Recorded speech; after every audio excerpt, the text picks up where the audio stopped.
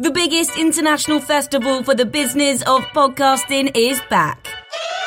The Podcast Show London will bring together thousands of podcast creators under one roof on the 22nd and 23rd of May. Also featuring major industry players, global brands, and some of the most iconic voices in podcasting. Plus, creator meetups, networking, and an evening festival of unmissable live shows.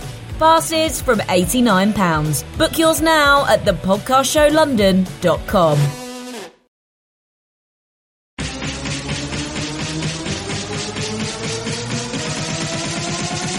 DLC.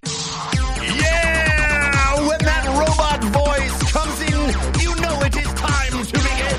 And wherever you are, whenever you are, and however you happen to be listening, we're so glad you've chosen to tune in to DLC. Woo! Especially if you're one of our geeks in sneaks, using this podcast to power you through a workout or a run. Or hey, maybe you're in the grocery store doing the grocery shopping. Maybe you're lying on the beach. Maybe you're just enjoying your favorite podcast in your ear holes for 90 plus minutes of gaming goodness, because DLC is your downloadable commentary for the week, delivered the way we love it to be. And that is completely free thanks to our patrons at patreon.com/DLC pod. They bring the show to you. They support the show. They make sure it continues with their generosity. And in exchange, they get some cool stuff. Oh my gosh, what cool stuff they get, including ad-free episodes. They get bonus content. They get video versions of the show, although not this week. And they get the bonus content. The bonus content, my goodness, the bonus content, including they get the spoiler chats. They got a whole bonus episode early this week with developer interviews. They get Feeling This, an entire season of Feeling This, season 2 coming soon, where Christian Spicer and Alex Solman talk about the feelings behind video games.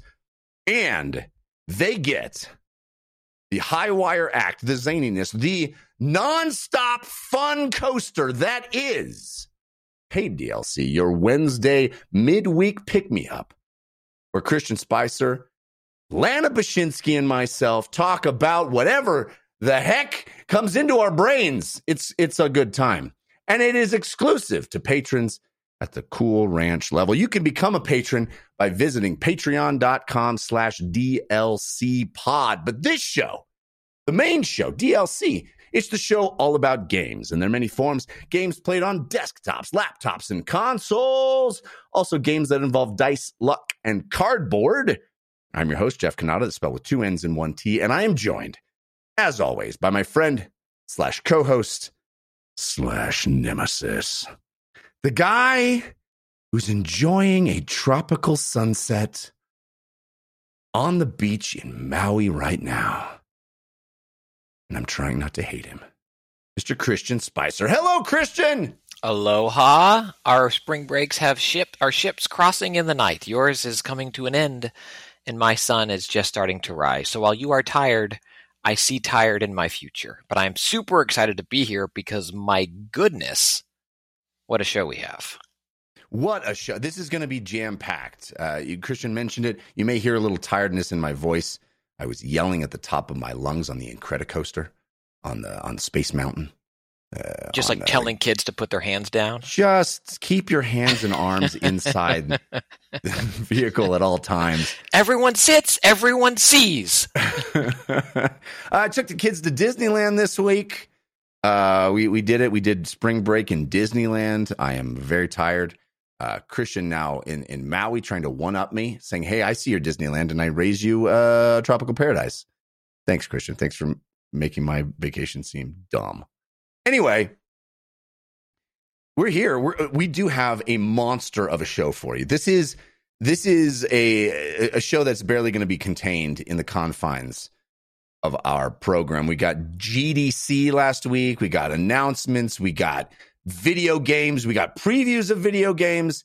And ladies and gentlemen, the only person we could bring on to contain the uncontainable to discuss the overwhelming and to be our third chair this week. Well, you know the DLC always stands for your downloadable Kanata and your downloadable Christian. But once again, DLC gets its own theme song. Who's that coming on the podcast today? They must be recording on a holiday.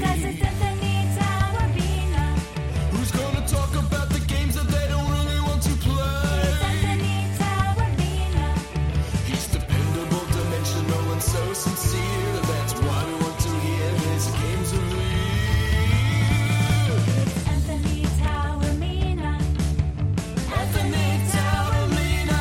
It's Anthony Taormina, and ladies and gentlemen, it's Anthony Taormina here on his birthday. Happy birthday, Anthony. Thank you. Yes, it is today, as we are recording this, is my birthday. So when you're listening to this, it was not my birthday anymore, but today, my birthday. I'm excited to be here. Thanks for being with us on your birthday. Really appreciate that. I mean, it's like a birthday gift. Well, it's a now gift to us. Everybody has to tell me happy birthday on Twitter, please. Yeah, do it, folks, please. Thank you. I'm just kidding. Anthony, your song says you must be recording on a holiday, and then it is. It's your birthday. It's basically the same thing.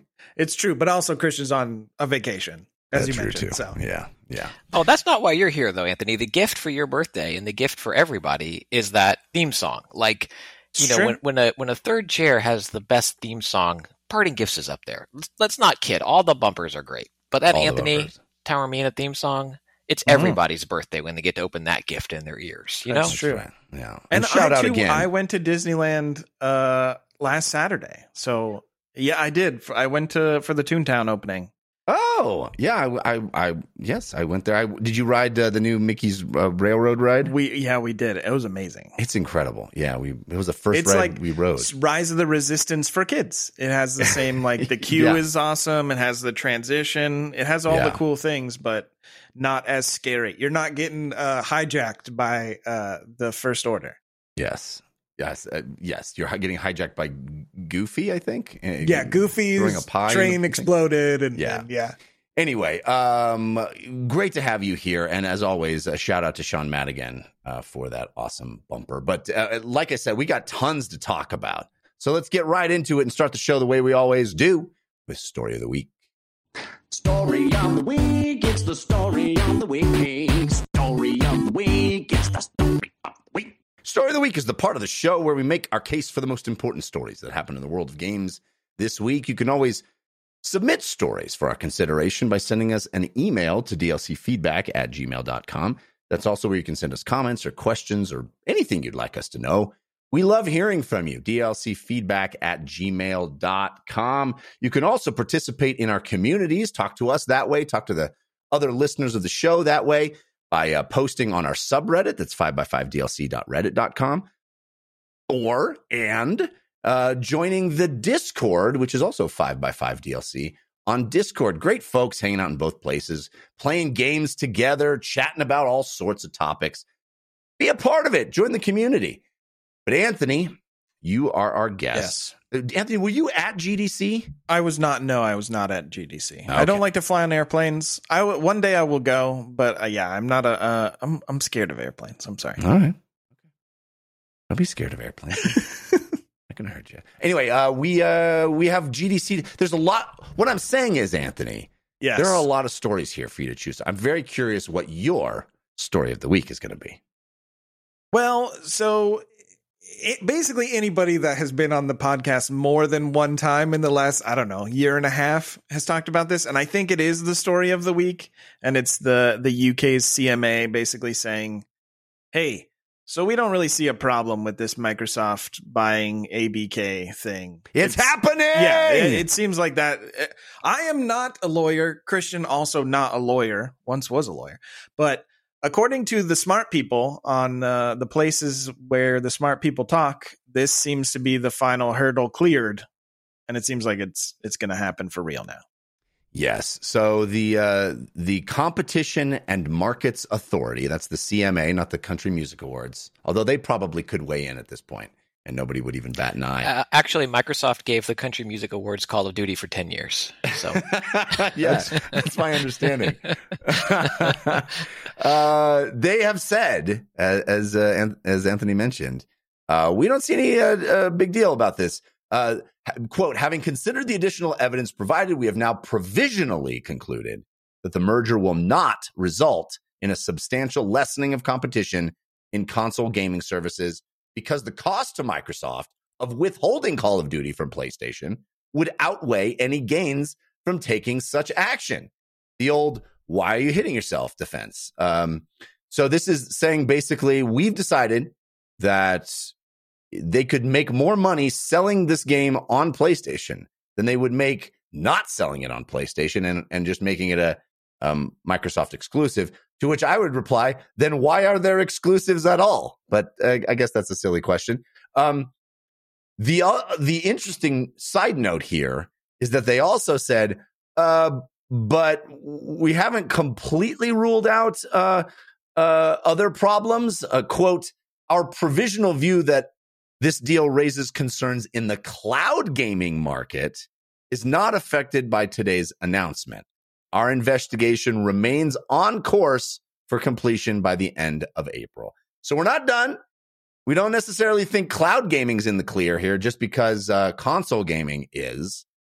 But yeah. Anthony, they need to talk to Google about Stadia, but the phone just keeps going right to voicemail. Yeah, it keeps going to Chat GPT for some reason. It just parrots back what we're telling it. So this feels like, everyone has been saying for the past several months that there's these hurdles, but this deal is probably going to happen. Is that your takeaway from this news today also? Or yeah, this week? it seems like.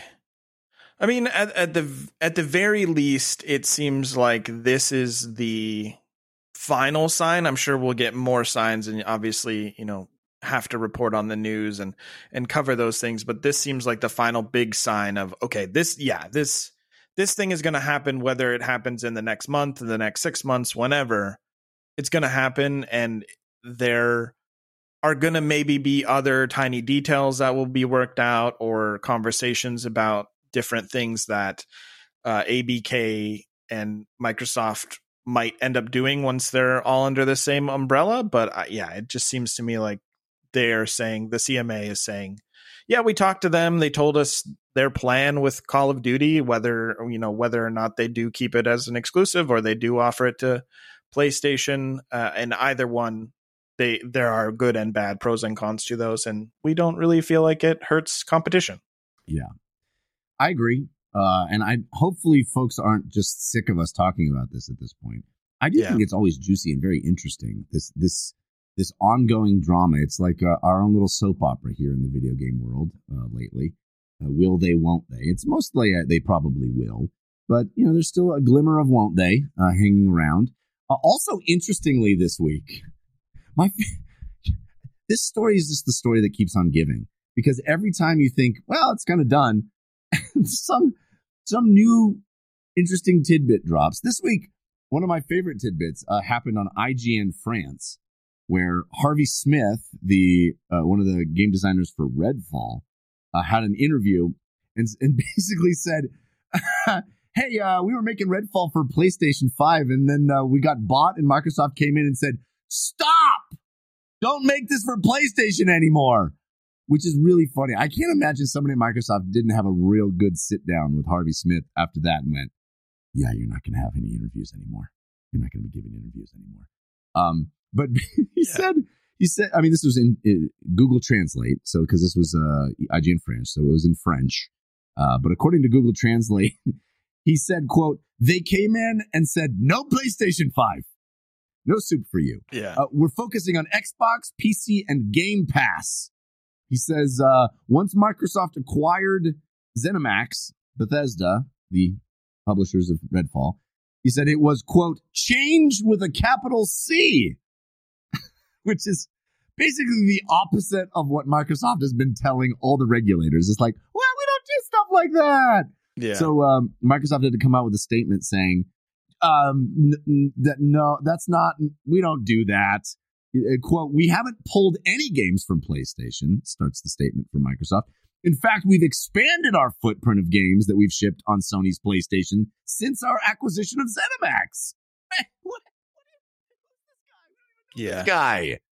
It feels like Harvey Smith's standing there and Microsoft's looking at him and then looking over at Todd Howard and going, don't you do what he did. Don't you do it. When your game comes out, don't you say anything like he said. Don't you say it. So funny. That's so funny. But Christian, we've been saying for quite a while now that this is happening. And really, the UK was kind of the biggest no that that Microsoft was looking in the face of. They were the biggest hurdle, it seemed. And now it seems like they're indicating yes. So if we look at our Magic 8 Ball, signs point to yes, I think, as they have been, right? Yeah, my favorite part out of this is the like the CMA initially provisionally was going to say no, and then like here's why, and they showed their math, and Microsoft was like, hey, idiot, you got to carry the 1 and divide by 2. It's like the new statement's like, we said this, and then Microsoft filed some stuff and said that we did our math wrong, and sure enough, that steak dinner was delicious and our math was wrong. I'm not saying it was that improper, but like the amount again of very smart people that have been working on this, and it seems like there are just continuous mistakes is too strong of a word, but misfires of like, oops, we filed a brief prematurely in the United States side. We didn't mean that. And then now in the UK, it's like, yeah, we did that math wrong. Yep, you're right. Oopsie, that was our bad. We changed it. Good to go. I mean, it's just, and you have to think that stuff like this happens every day, all the time with big companies doing this stuff, but seeing it reflected back in this video game space, it is eye-opening to say the least.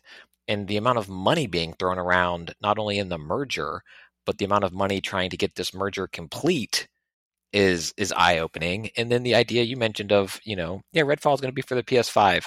I feel like someone at Microsoft has to have like the press release ready to go. Like, we always consider all platforms for every game and make the best decision. I just feel like you cut to guy rubbing his temples so hard, just like, why do people? We were so close to this being done, and you have to open your big yapper. They just run out the 3DS proof of concept of Halo. We always examine. Everybody. As the publicist was sitting in on the interview, they were just like 911 group chat, 911. Exactly. Yeah. How long until Harvey Smith is looking for a new job? I don't know Harvey Smith. I'm sure great person, great developer. But man, that just feels like you had one job, and that was to not say that. Anyway, it is cool. It is interesting here that the CMA has announced this, and also that Travis Tritt is getting the Lifetime Achievement Award. I guess Travis Tritt. Yeah. I don't know any country western artists. And 10 years of Call of Duty. So it's, Carrie Underwood, cover star of the next Call of Duty. Easy. All right, Christian, what is your story of the week? My story of the week is coming out of GDC. And while I think this Activision Blizzard merger is potential to be huge for the industry, what I think has potential to be even huger for the industry is the continuing dominance of Unreal and Epic Games. Yeah. So at GDC, as they often do, where we saw the ray tracing demo years ago off of the Star Wars helmets and masks and all that stuff, this year at the State of Unreal 2023 presentation, we saw Unreal Engine 5.2. We saw some of those huge additions, including an Electric Dreams was the demo they showed this year, which showed foliage-filled forest, also a Rivian truck, because the only place you can get them is digitally, apparently, still. And it was kind of some procedural generated what you can do in Unreal 5.2 to create this dense, awesome-looking jungle, which is jaw-dropping enough, right? Like that alone could carry presentations. But then they also showed an update on their metahuman capturing facial scan technology for using just an iPhone to scan to create this face capture, which again, jaw-dropping and done. Then they also pulled back the curtain on the Unreal editor for Fortnite, which, further community builds around Fortnite arguably making it closer to a Roblox style thing, with even more games existing within Fortnite as the wrapper, and kind of any type of game. They showed these bleak worlds. I mean, just the type of stuff that was being shown was incredible, which is, again, enough to bring the house down. Then they also revealed how much they're going to be paying creators, the 40% going to creators in this mode, which is far better than so many of these other types of things pay people. And then also, after acquiring ArtStation and some of this other stuff that Epic has been gobbling up over the years, they introduced Fab, which is their all-in-one kind of marketplace, where Unreal always had, or not always, but has now for years had a marketplace of assets and stuff like that, where you can go in and get things and modify them, change them if you want, but they're there to be used in your game.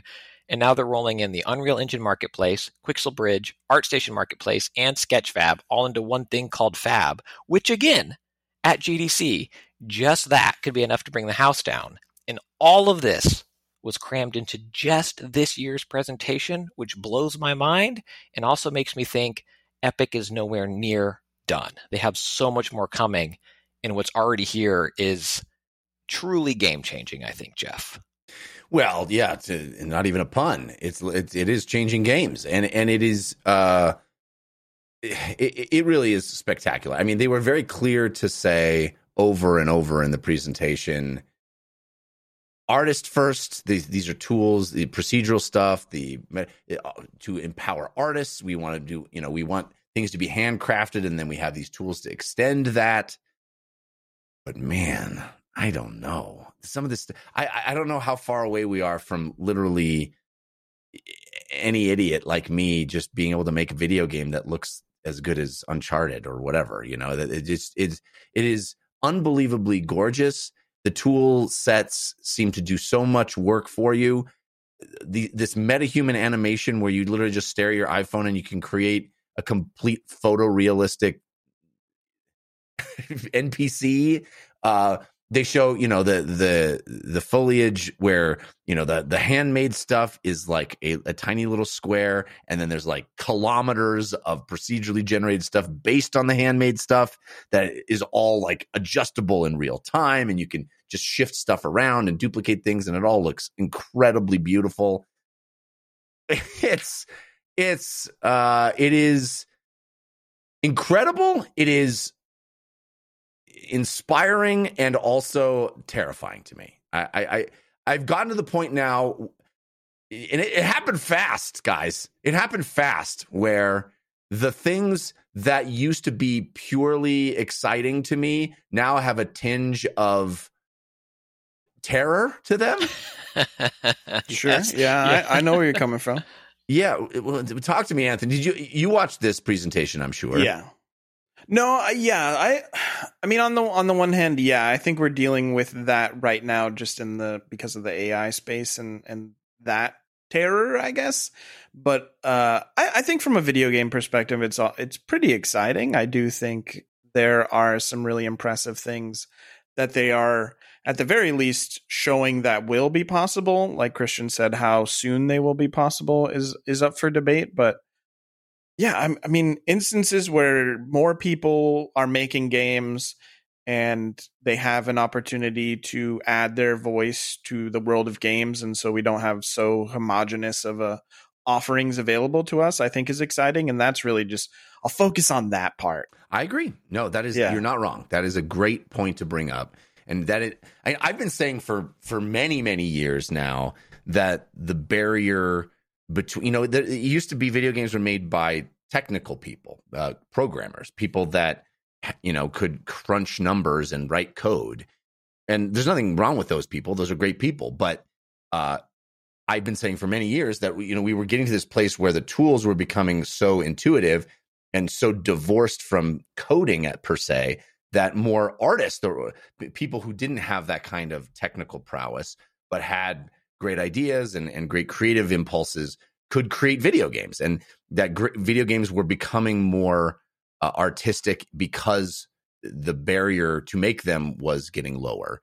And I think that is only going to increase. And I think it is really going to get to the point now where we've already gotten with movies where, making a film is off the shelf, you can make something that looks as good as any, not any, but many Hollywood movies. I think it was Francis Ford Coppola in an interview probably 10 years ago now already said, I think it was when iPhone 4 came out. He said the camera, the processing unit on that camera, not lenses, but you could attach lenses, but the camera on that phone and the editing software in, whatever it is, iMovie or whatever was available on that iPhone 4 or 5, whichever one it was, is better than anything I had to make Apocalypse Now. Right. And not only can a prosumer get that, most people already have it. Right. And I think that's where game dev is going in a lot of ways too.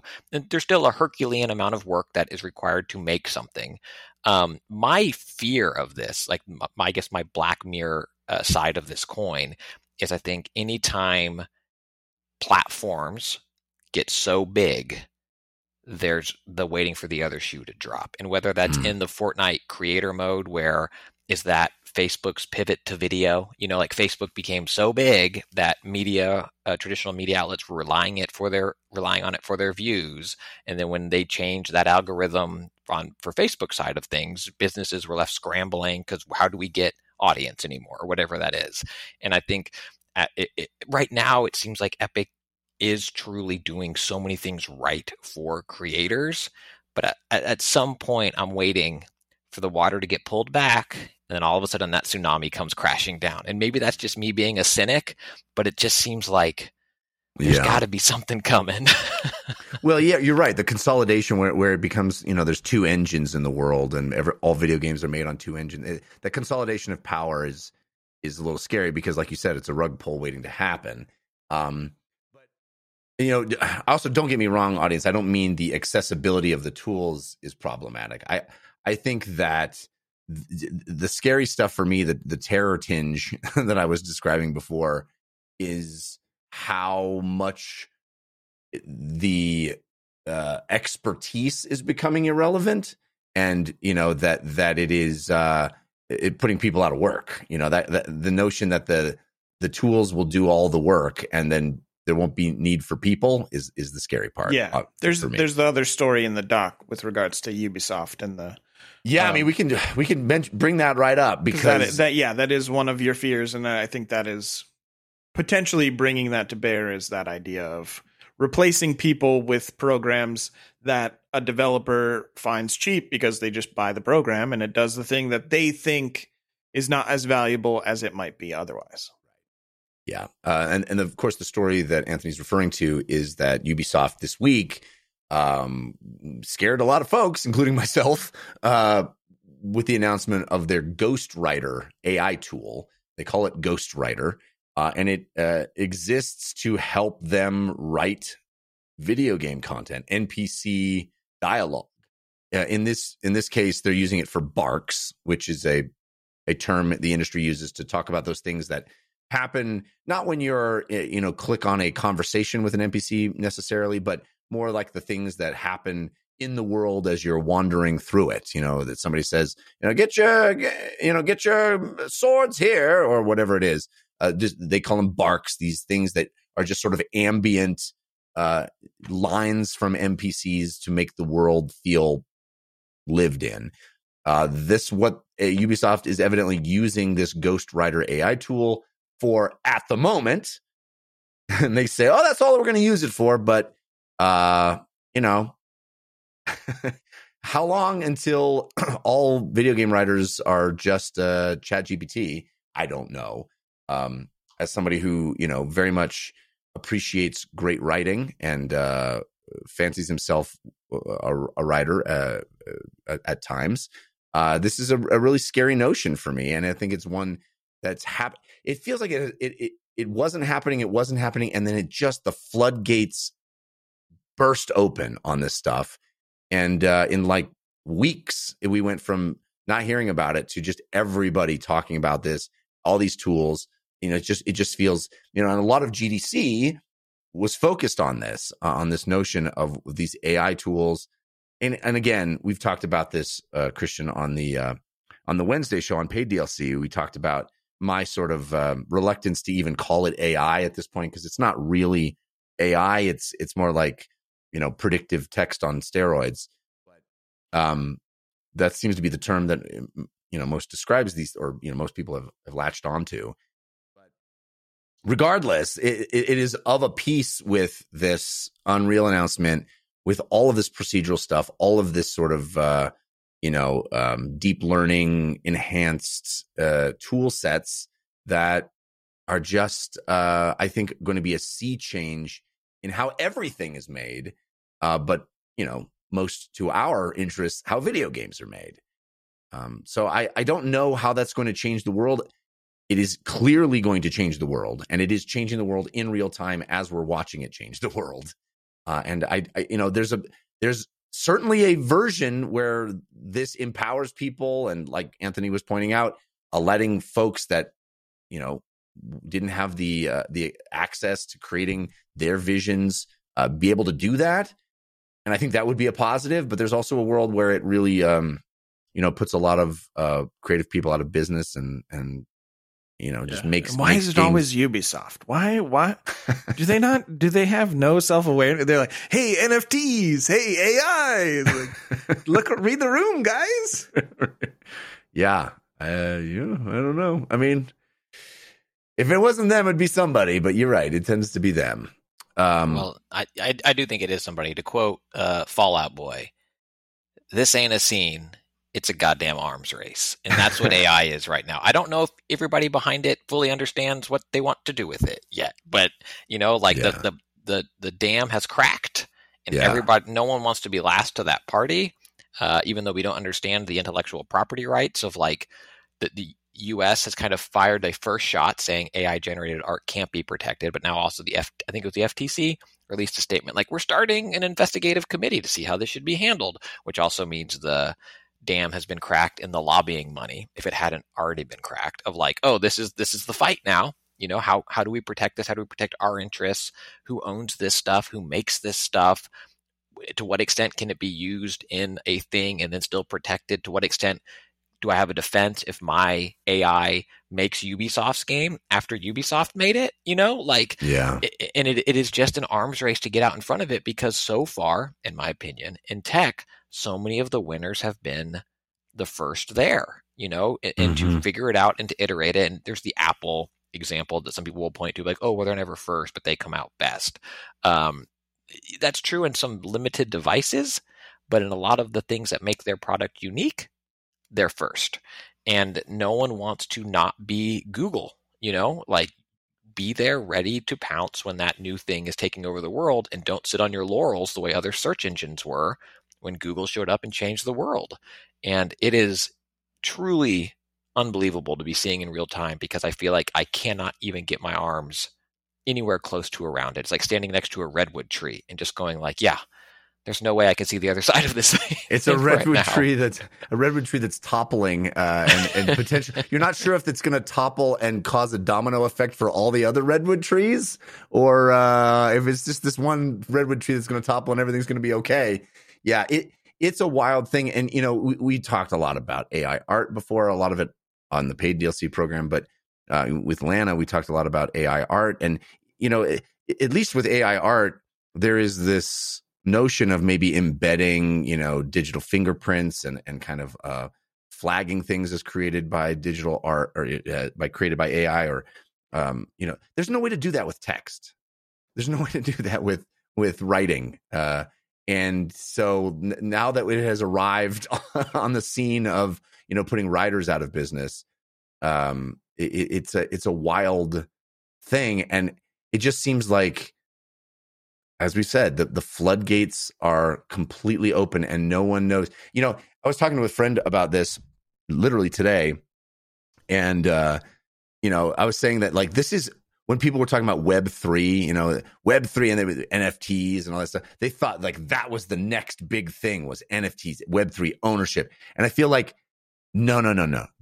This is Web3. Web3 is create anything all the time, anytime you want, by just describing. It is ChatGPT. It is AI driven. It is deep learning. It is all these systems. Feels like what people thought the ownership thing was going to be. And that sort of the bottom fell out of that.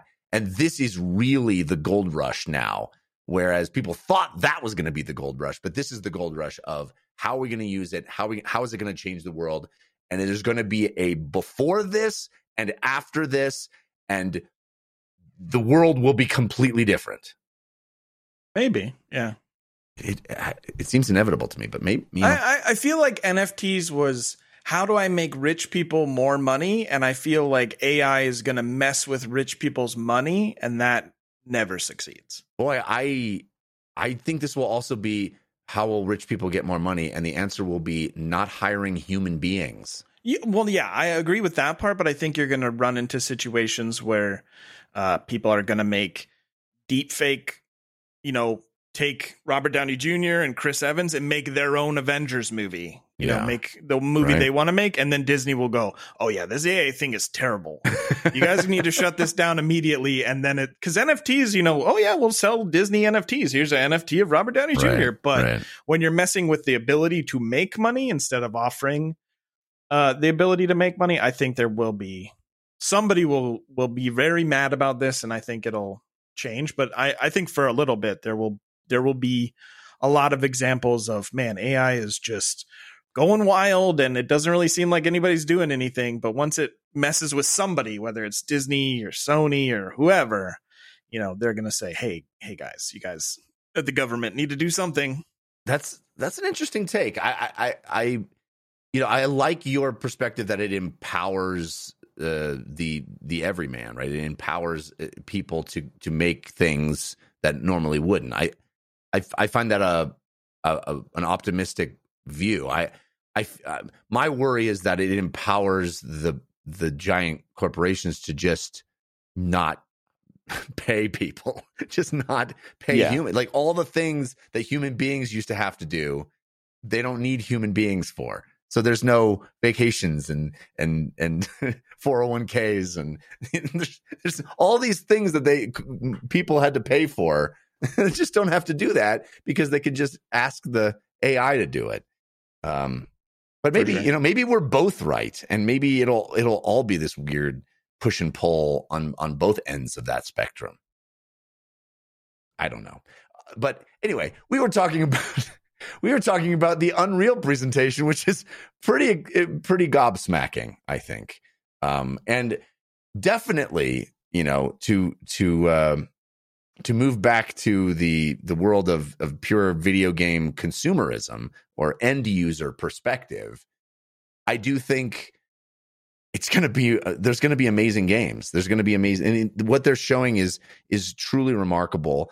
And as Christian mentioned numerous times, I think Epic has been incredibly smart each step of the way in how they have proceeded along this line, how they've positioned the Unreal Engine, what their features they're adding to it, how they recognize that Fortnite is this vehicle. The popularity of Fortnite can be used to be the Trojan horse to bring all kinds of other features into the world, like, creating a true metaverse, having concerts in Fortnite, making end user content and people selling it in a marketplace, like all of that stuff, all that Ready Player One stuff does feel like they figured out, hey, we have this extraordinarily popular thing, and instead of milking it to death, we're going to keep expanding it and broadening it and adding new things to it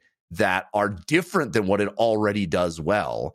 I think that is such a rare thing to happen in any consumer product. If it's something is dominating and is insanely popular, usually corporations like to squeeze everything out of it by just maximizing what it's already good at rather than taking any risks at all. And I think, I guess you could argue whether it's been risky or not, but what you can't argue is that they've really broadened what Fortnite is and represents. And I think that's just more example of it in this presentation. And I think Epic is the rare company, right place, opportunity, chance, timing, all that stuff, right, coming together of they were a company that made these tools and oftentimes made games to show off these tools.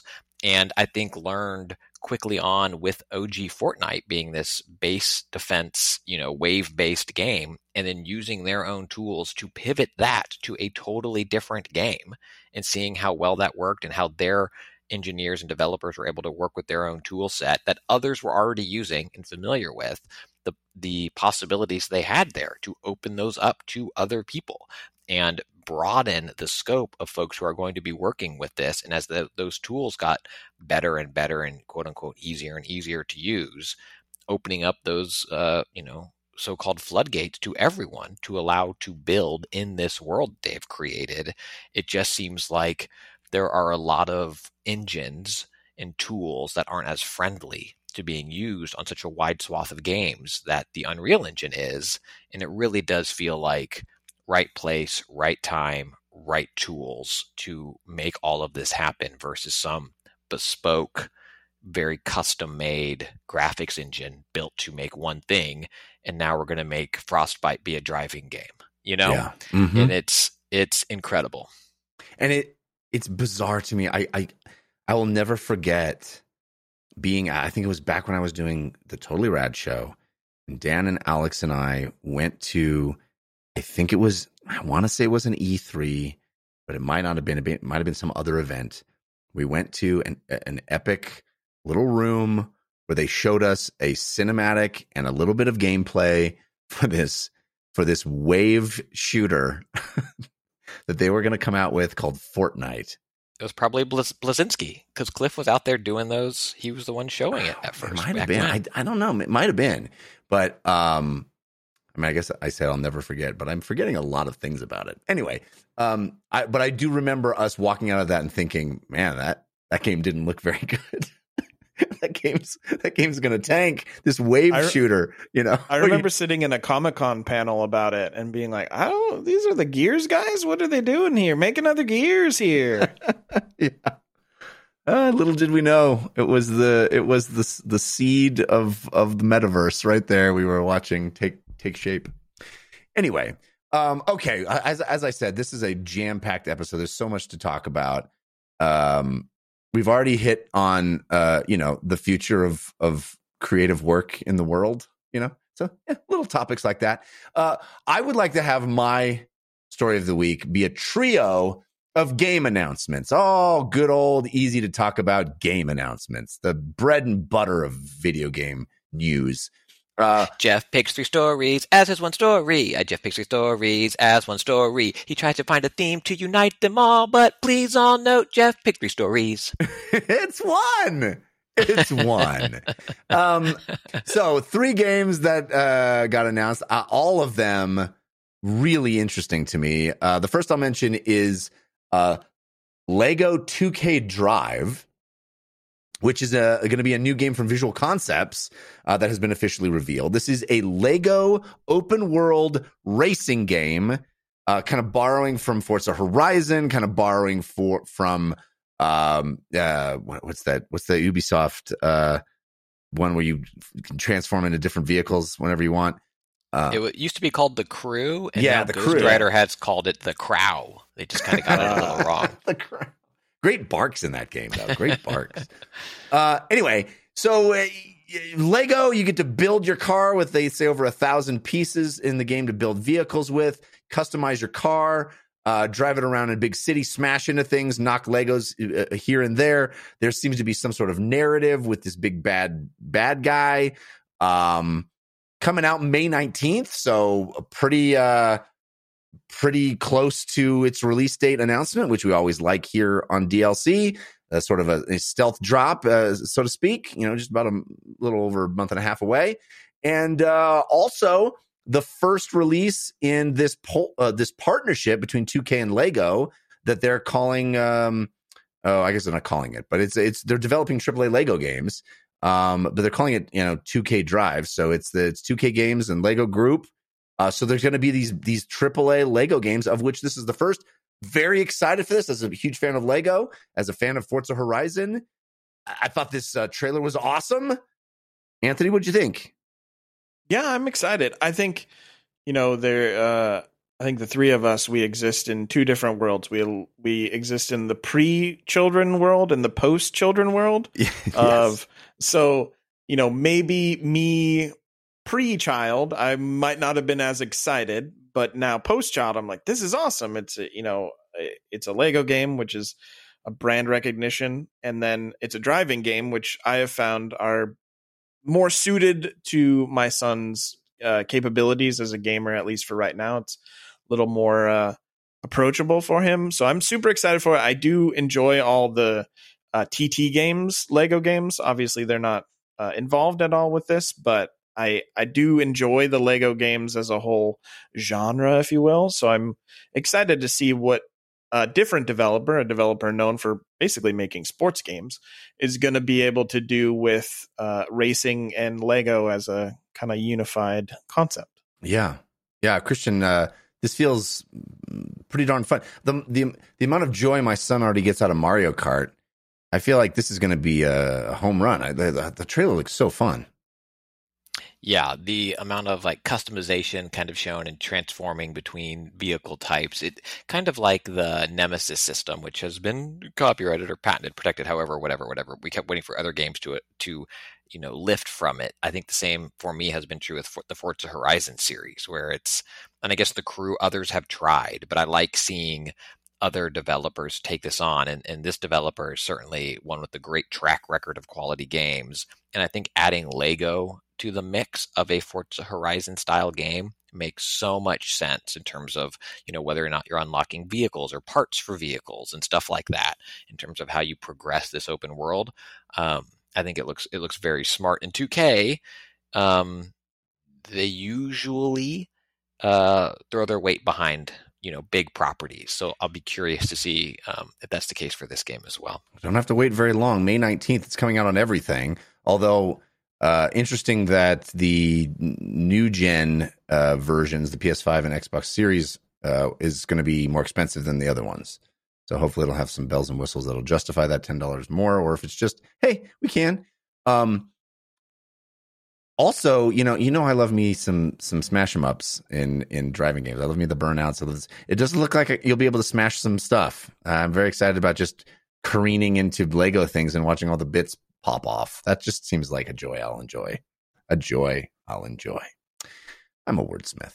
Anyway, second of my three games, Polygon published a piece interviewing Doug Rosen, the Senior Vice President for Games and Emerging Media at Paramount Global, saying they're making a new third-person single-player action game of a Teenage Mutant Ninja Turtles? Teenage Mutant Ninja Turtles feels like multiplayer, you say. Well, yes, except there is a 2020 graphic novel that saw Eastman and Laird reunite, I believe. And it tells the story of The Last Ronin. It is called The Last Ronin. It tells the story of a single unnamed, or at least mostly unnamed for most of the story, turtle kicking a lot of patoot. And I guess they're going to make this kind of harsher, more darker Teenage Mutant Ninja Turtles story, single-player action game. They're referencing God of War, the recent God of War games, Santa Monica Studios God of War games, as a touchstone point. Christian, this seems like your jam. You love Turtles. You love God of War. Any reservations about this one? My only reservations are we'll release the developer at a later date, but we've got a good one. It's like, one, this feels very far away to me. This feels like I'm excited and now I need to forget about it for a long time. Yeah. But I hope they have a great developer. I hope they have a great partner on board, because part of the announcement kind of read like, we're making that game you've all wanted us to make based on that, similar to that other game. That's one of the best ever made. And we're going to do it also. Yeah. It's like, oh, yeah. I hope so. Okay. Sounds good. No, that's true. You're right. I do think it's far off, but very cool idea. Very cool. I love the idea of a darker Turtles game, single player, third-person action game is one of my favorite genres. Could be cool. Anthony, I want to ask you about the third of these games that just got confirmed after a lot of teasing, a lot of rumor, a lot of The Office gifs. Yes. Counterstrike 2 is real. happening. It exists. It exists. Yeah, I mean, it's happening. It's a thing. Yeah, summer 2023 window. That's not fall. That's near. Summer's near. It's almost spring. And Source Engine 2, it's gonna be a free upgrade to CS:GO.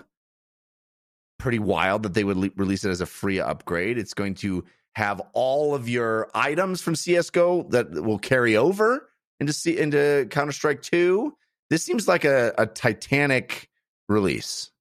Yeah, I think it'll do a lot of kind of attention within the streaming space for people to get more involved in watching their favorite streamers play it through early access. It's already happening right now. You're seeing your Shrouds and your Lyrics play it, and you're getting to see what it offers. I think the changes or the upgrades that they've made look really cool. I think it's volumetric smoke, basically, where, if you shot a bullet through a point of it, the smoke goes away, so you can sort of see the smoke deteriorate, or it I think they said it'll fill up a space, so if you put smoke in an area with a taller ceiling, it would actually fill up. I think all that stuff is really cool, but I think for me the more interesting element is this shows you what competition can do for video games. And where Counter-Strike was just chilling and was like, we've got this space, this very specific kind of competitive space cornered. And then Valorant came out and they went, oh, hey, we should probably do some things with our game. And so I think that's what's more interesting. I feel as though Valorant didn't force Valve's hand, but encourage them to maybe take a look at what they have and look at maybe updating or upgrading what they have. Yeah. It's pretty wild that that Counter-Strike Go has been a thing for actual decades, and finally getting an upgrade summer 2023. I'm interested to see if if it's going to be the king, if it's going to take that crown back and be the king. Christian, you have a prediction as to how Counter-Strike 2 is going to do?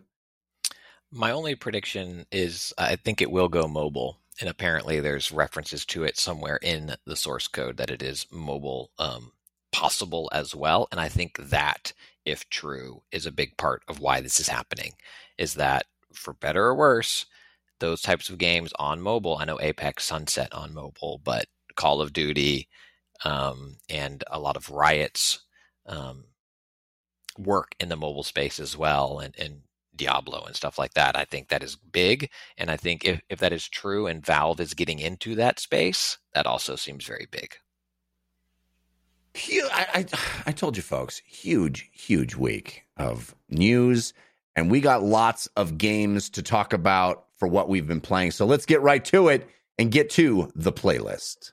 Ooh, what you playing this week? Tell us. Ooh, what you playing this week? Tell us on the playlist. We talked about that interview with the developer of Redfall. That is because a lot of pre-release Redfall information has hit, and I'm sitting here virtually with two guys that have played Redfall. Very, very interested to hear each of you talk about your experience. Anthony, Redfall, I know you were anticipating it. You were very much looking forward to this game. You're a fan of Arcane Studios. Tell me what you think, having had hands-on with Redfall. Yeah, so I want to kind of set the stage here. So yeah, I'm a big fan of Arcane's games. I'm pretty sure, I can't remember if Deathloop, but I know Dishonored made my top 5. And last year when we were talking about Vampire Survivors, I said I love vampire media. So one of my favorite developers working on a vampire game. Very, very excited. Had the opportunity to drive up from San Diego to LA to play it. I actually got a flat tire about an hour and a half from San Diego to LA. Vampires. And had to I had nail, but I had to, pull over middle of the night. I had to do it anyway. That's all to say, I was so desperate to see this game that I got a different hotel, woke up early, went to Pep Boys, got new tires, and still went to my appointment. I could have just gone home. but I really, really wanted to play this game. But there are elements that I have questions about after playing it. But the overwhelming thing for me is that I think it's a game that I'm really going to enjoy. It has looting and shooting, which I'm a big fan. You know, I love me the Destinies. And the vampire element is really cool. I love Arcane's design, the way that they have kind of crafted the world of Redfall. I love the art, and I really liked the kind of look of the. So they create this open world, and the part that Christian and I were able to play shows that you can't escape the island because the ocean or the sea, whatever, has sort of pulled back and is like lifted up, sort of like Moses parting the Red Sea, sort of. So that's just like a really striking image, and a lot of creative things they do with the level or the mission we got to play. I don't want to really spoil that, but it has some story elements that feel very Arcane. The thing I have the question about, and I wonder if Christian felt the same way that I did, is the shooting feels good, but also off. I don't know, Christian. Did you feel that way or no? Wait, but before you go to Christian, the Okay. shooting feels off compared to like Dishonored? No, well, Dishonored, you don't really spend that much time shooting. It's not as much of a shooter. Yeah. You know, All right, this Deathloop, game you though. have an assault rifle, and you have to pump bullets into enemies, specifically the vampires. I guess the main thing is the pace of the combat. After playing games like Destiny, where you have a little bit more freedom in your movement, it feels weird that this game where you take on one of 4 playable characters and they have these supernatural abilities, like a guy can summon out a raven out of his arm and it'll mark targets, or there's a girl who can summon like this elevator, this kind of supernatural elevator that will boost you into the air. Just if a vampire is running at you, there's no dodge, or at least I think there was no dodge. I may be crazy, but there's just no way to really deal with them except just shoot them and then kind of back up, you know? But I think that can kind of, you'll get used to it, and maybe you'll just feel like that is the game that they're offering, or maybe the combat encounters. But it did sort of seem like that element of combat, specifically just the shooting, is off, but the rest of it, just going into an area, seeing, okay, there's a bunch of vampires, I can just start shooting and they'll all come at me, or I can tackle it stealth, had that similar Arcane element. I do like that the way you'd handle vampires is you basically shoot them or do whatever to them to damage them, and then they become vulnerable, and then there are certain weapons that have stakes on the end, so you need to run up and actually stake them, or set them on fire, or there's a UV light beam type of gun. You have to use traditional vampire finishing weapons or things in order to make sure that they don't regenerate their health. If you just shoot them with bullets, I think that's very cool. It's very satisfying. But yeah, it was just that one part. But I don't want to. I just wanted to say the whole flat tire thing, because I don't want to seem like I wasn't super excited for this game, because I am very excited for this game and still excited for this game. It was just that one bit that I think it felt off to me. I don't know if Christian felt the same way, but I think there are so many things that feel still Arcane in its DNA, even though it is a game meant to be played co-op. Or not meant to be, but that offers co-op, and there is loot. I think a lot of people probably will see the menu screens and see this idea of, okay, I have a bunch of guns. Some are blue, some are purple, some are yellow, and shooting enemies and seeing numbers fly off them and go, this is not my type of game. But going into the mission that they had available to us, and it tells you a little bit more about one of the vampire quote unquote lieutenants in the game, and you get some backstory. You kind of see some scenes that explain more about what their life was like before this vampire outbreak. That felt very Arcane to me, this idea of, similar to Dishonored or Deathloop, that there are overarching bad guys or targets that you're supposed to take out, and they have fully fleshed out backstories, and you're kind of exploring those before you actually eliminate them. Christian, as someone who has never had a vampire sink its sharp teeth into your good years, what did you think of Redfall? So I wrote about it. As soon as embargo went up, people can read that post at on my blog at christianspicer.com. And I would say, to Anthony's point about the shooting, it feels like an Arcane game. Deathloop, Dishonored, pick your game. And for my money, they've never felt the best as a strict shooter. It's always been fine, if not better than fine, like good, but it does not feel as good as Destiny or even Halo Infinite and some of the other games that have made their money on the feeling of the shooting. The Arcane Studios games, you always have the powers and a skill tree as you kind of progress those powers and customize your character to the playstyle you like, light or dark, or however they go about doing it. Prey was perhaps the most shooter-focused of them, and at least in how I played Prey. And it feels, it's not the best shooting game, in my opinion, playing on a controller in terms of the feel in the hand, but it's the creativity of the levels and the exploration and everything else that the games give you, where I was blown away by Deathloop. I absolutely loved Deathloop, and I'm sure I've sung many praises for other Arcane games over the years as well. And I think where Redfall is going to live or die really is on the multiplayer and how good it feels to squad up and play with people. So for this hands-on demo, we were not allowed to play multiplayer. For the build we were playing, I think they had some technical problems with it because we were only allowed to play as one character, and that isn't kind of what we were led to believe going into it.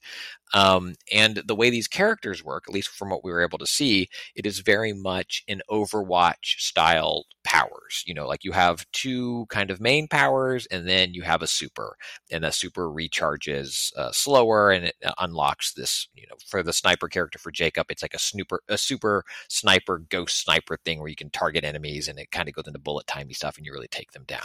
But each character, again, from what we saw kind of coming into the game at level 9, has its powers kind of set. And while the guns, any character can use any gun. So even though I was playing as Jacob, who is this sniper style character who has a raven that can mark people, as Anthony mentioned, and then this super sniping, I can pick up a grenade launcher, pistol, shotgun, whatever else in the world. But my power set is always going to be the same, it seemed, from this demo. And I'm sure there is some progression to it as they get stronger or better, this, that, and the other.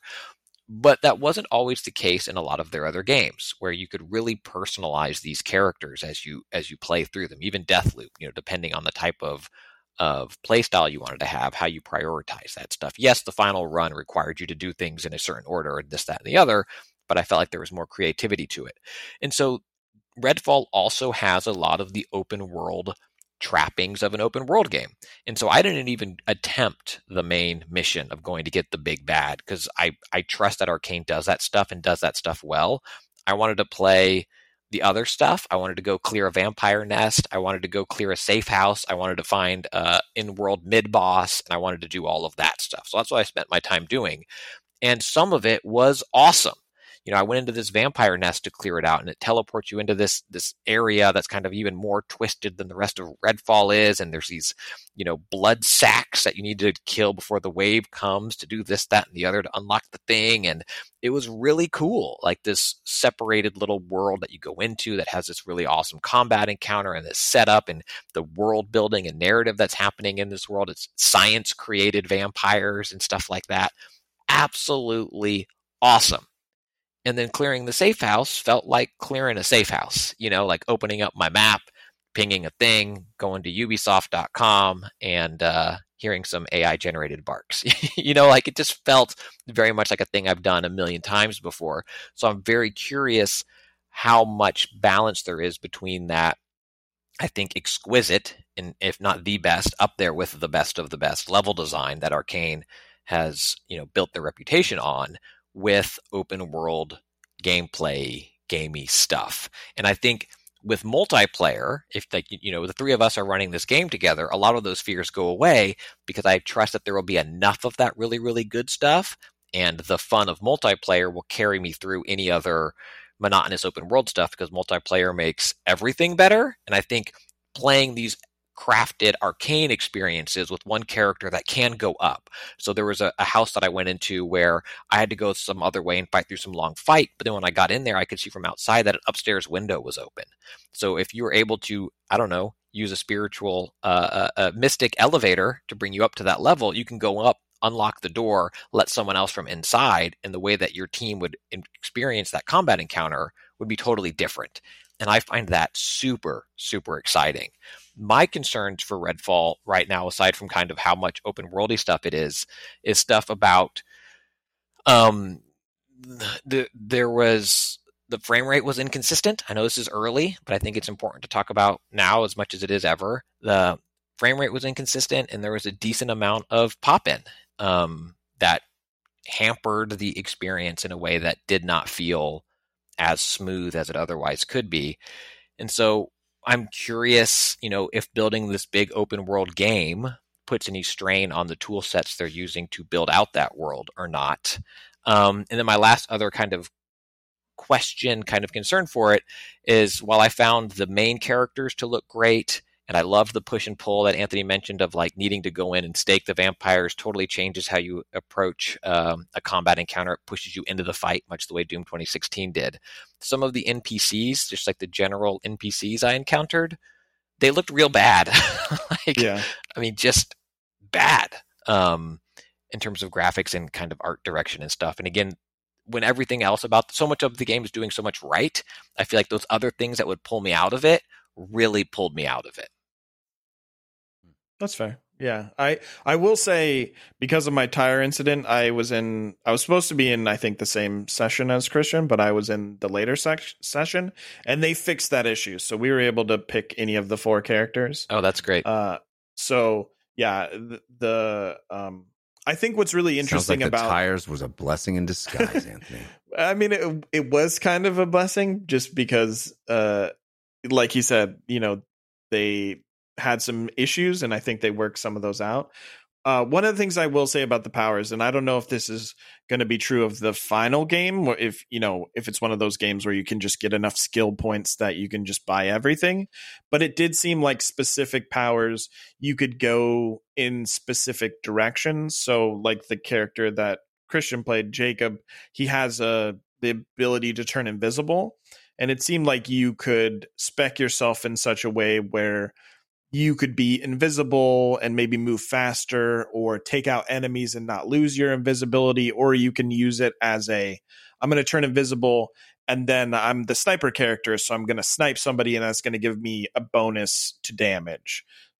Same with the Raven. It seemed like you could use the Raven to mark more targets, or maybe use the Raven to actually damage some enemies. So I'm not sure, you might just end up with all the passive parts of each ability, or you might have to pick and choose what you want. But it does seem like there is that potential for similar to Deathloop, where you would get the ability and then you would get an augmented version of it, and there was maybe 3 or 4 of them, and you would have to pick which augmented version of the ability you wanted to use. And that works here, where each ability you can buff it in specific directions of your specific play style. But I'm just excited for it to come out on PS5. Cool. I do think the vampires will be a main point of discussion as far as their challenge, because you shoot them and then they just kind of come at you, and you're just pumping bullets in them, and they either enter that down state or they get to you. And there aren't really many, like I said, there isn't. It feels like it needs a dodge. To me, it feels like it needs something to move yourself out of the way quicker. Well, I think some of that is where the encounters take place often, at least in my time with it. It was out in an open world. And I felt when I was in the vampire nest, it felt less so, because I was in a tighter space. So I didn't feel like I needed that I'm out in the open, give me a destiny boost, jump away or something like that. I love that Arcane is trying something new, and I think there's a lot to like here, but I think because they're trying quite a bit new, I don't want to speak for Anthony, but for me, I think there's as many questions raised as there are like high fives given during the demo when I was playing. No, I agree. I'm one of those people that, when I saw Justice or Kill the Justice League and I saw all the loot, everybody's like, oh, here we go again. I'm like, yes, I want to farm the stats. So I'm in a different camp. So when I got to see the loadout and see the different weapons and look at, okay, there's this UV beam and I have another UV beam, but this, UV beam, I get healed when I get a kill, or this UV beam, I get some of my ammo back when I get a kill, whatever it is. That type of min-maxing excites me, but I know for a bunch of other people, they're like, just give me 2 guns and let me shoot the vampires. Right. So I don't know, how much gating there will be. I didn't really get an indication of, okay, this area is the level 9 area, and if you go over here, you're going to encounter a level 10 enemy or vampire, and you just won't be able to do anything. I will say one of the cool things that happens is as you kill special vampires, you fill up this meter, and if you fully fill it up, it summons this really kind of strong vampire called the Rook that just basically runs at you. And I think that has adds to that risk reward, and I think will make multiplayer a really fun experience with that of, okay, we killed too many, here comes the Rook, like, let's get prepared, get your abilities ready, make sure your ultimates are ready, and okay, we're about to summon him and let's take him out and he'll probably drop us a bunch of loot. So I think that element was also pretty interesting and exciting as far as the risk and reward of taking out vampires, because you could just walk around and you see them, they just float. And some of them don't even notice you. You have to decide, okay, I'm about to shoot this vampire and they are then going to attack me. So choosing to do that in the interest of eventually summoning the Rook, or choosing to avoid them because you don't want to summon the Rook, I think has a cool risk reward element as well. We won't have to wait too long for us all to play it, and it'll be on Game Pass. So those of us with those subscriptions will get to try it out for themselves. I think that's going to be pretty exciting. Another game that a lot of people have some big questions about, you've also gotten to play a little early, Anthony. That is Lord of the Rings Gollum. Yeah, so not as high on this one as I was on Redfall. This is not a flat tire level. Yeah, so I got to play it from home, luckily. Yeah, it was part of Daedalic Entertainment. I hope I'm pronouncing that right. I've never said it out loud.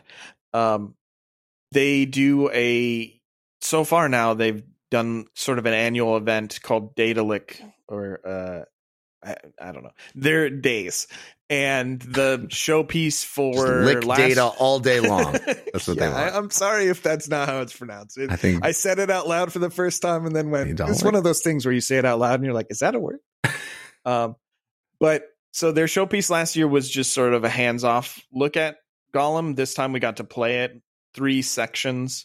I will say one of the interesting things in the game is that it only happens once, but if it continues through the game, it could actually be really interesting, is making decisions as Gollum versus Smeagol. The idea of one is evil and one is good. One is kind of trapped inside the other, and deciding, okay, I'm going to either indulge my Gollum side and do this bad thing, or I'm going to, indulge my Smeagol side and be good. I think that could make the game really interesting. We only saw one example, and it was just kind of, what are you going to do with this bug?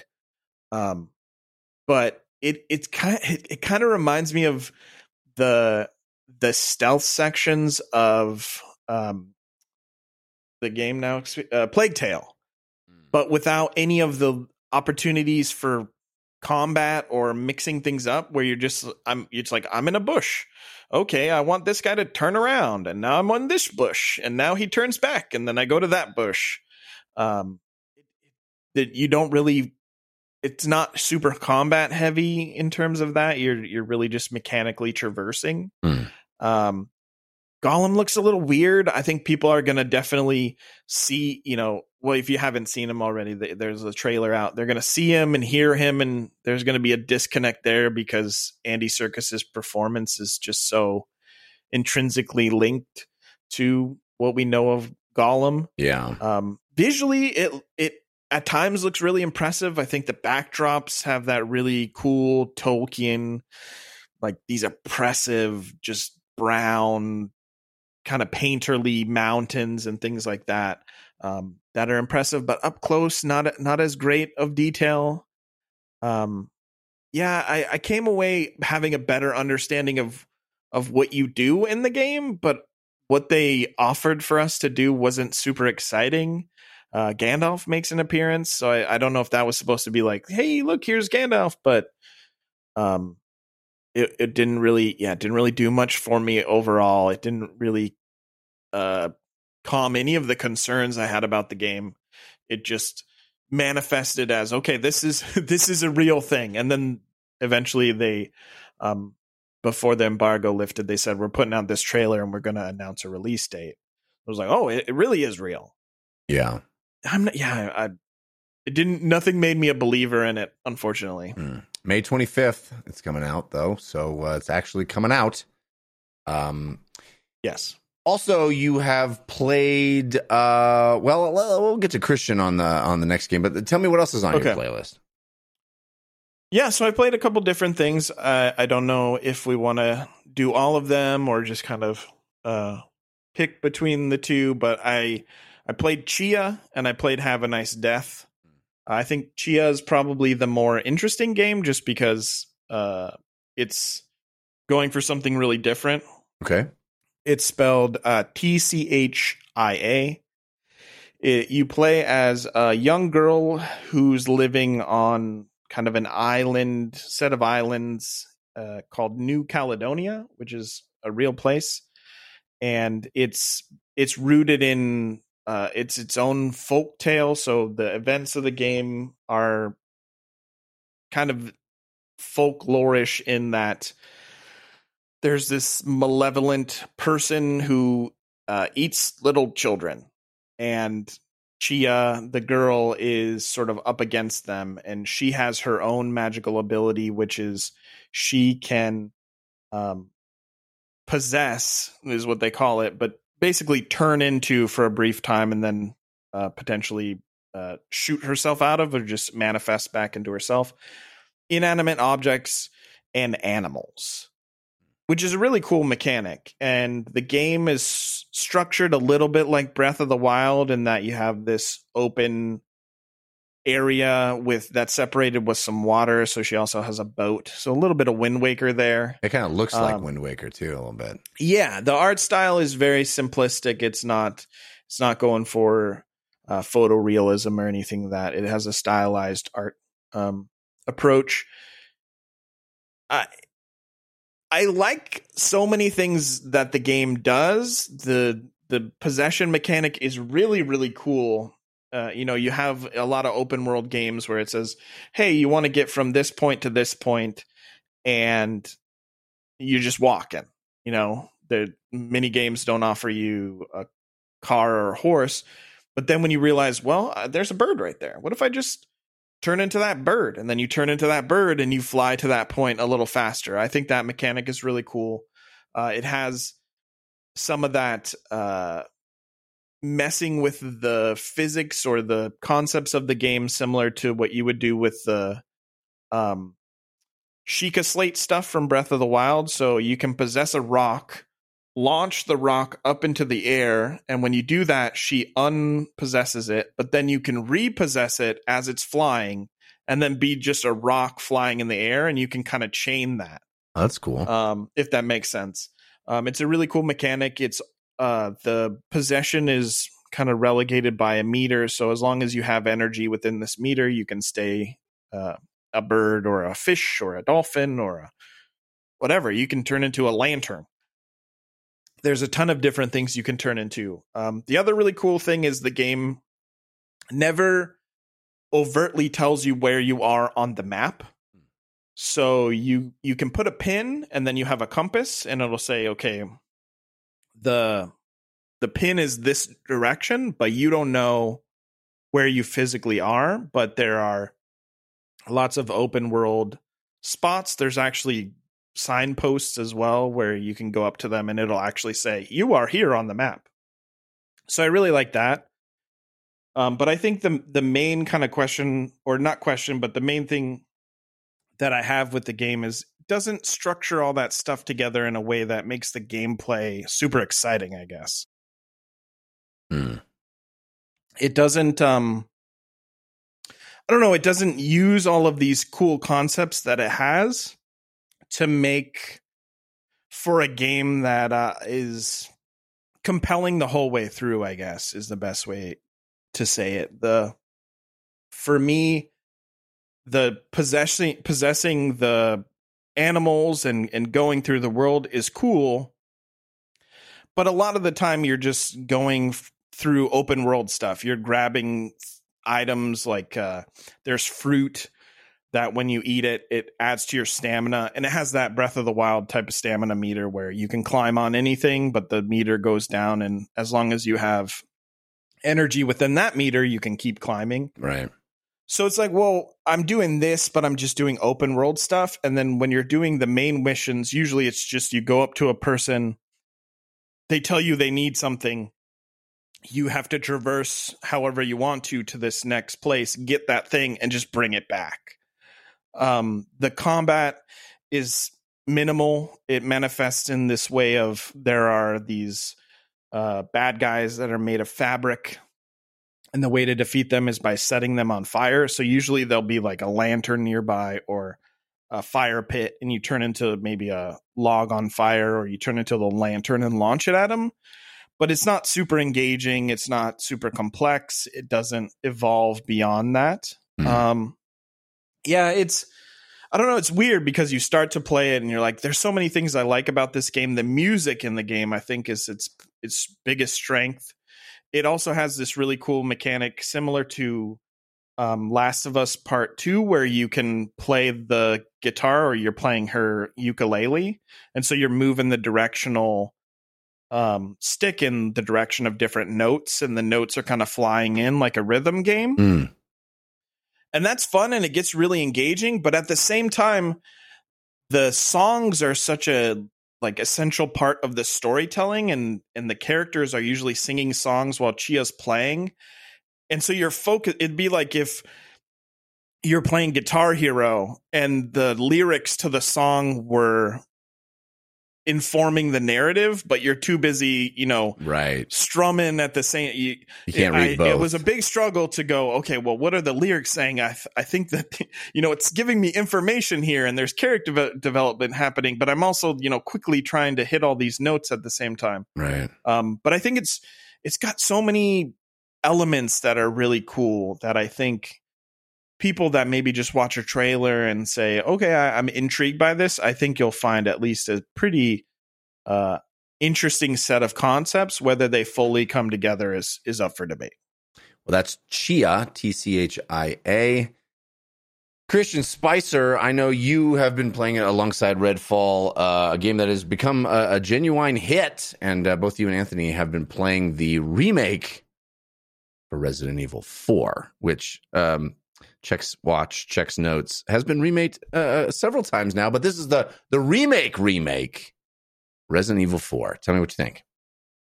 Yeah, so we talked about the chainsaw demo last week, 2 weeks ago, whenever that was, and I talked about how it was, it's wet and it's gross, and I didn't know if I could go back to it because for somehow it was grossing me out more so than Dead Space, the Dead Space remake that came out this year as well. But I knew I had my trip planned, and so I was waiting with bated breath to see what this thing's Steam Deck performance was like. And the RE engine had been great on Steam Deck so far. And let me report, my friends, RE4 Remake on Steam Deck is awesome. No, it's not ray traced beefy GP. I'm playing it on my teeny GP instead. And I used settings I found at Rock Paper Shotgun, and I, copy pasted those over into my Steam Deck to use for those settings. And I'm averaging probably 40 to 45 frames per second. There's one section, if you're familiar with the game, you'll also know when this section is going to come up. It's the most graphically demanding section of the game that sees it dip a smidge below 30, but otherwise I'm well over 30, sometimes hitting 60, and it's a treat to play on Steam Deck. And I think because some of those things aren't fully ray traced like they would be with my beefy GP, it's less gross. So it's a little more easy for me to play.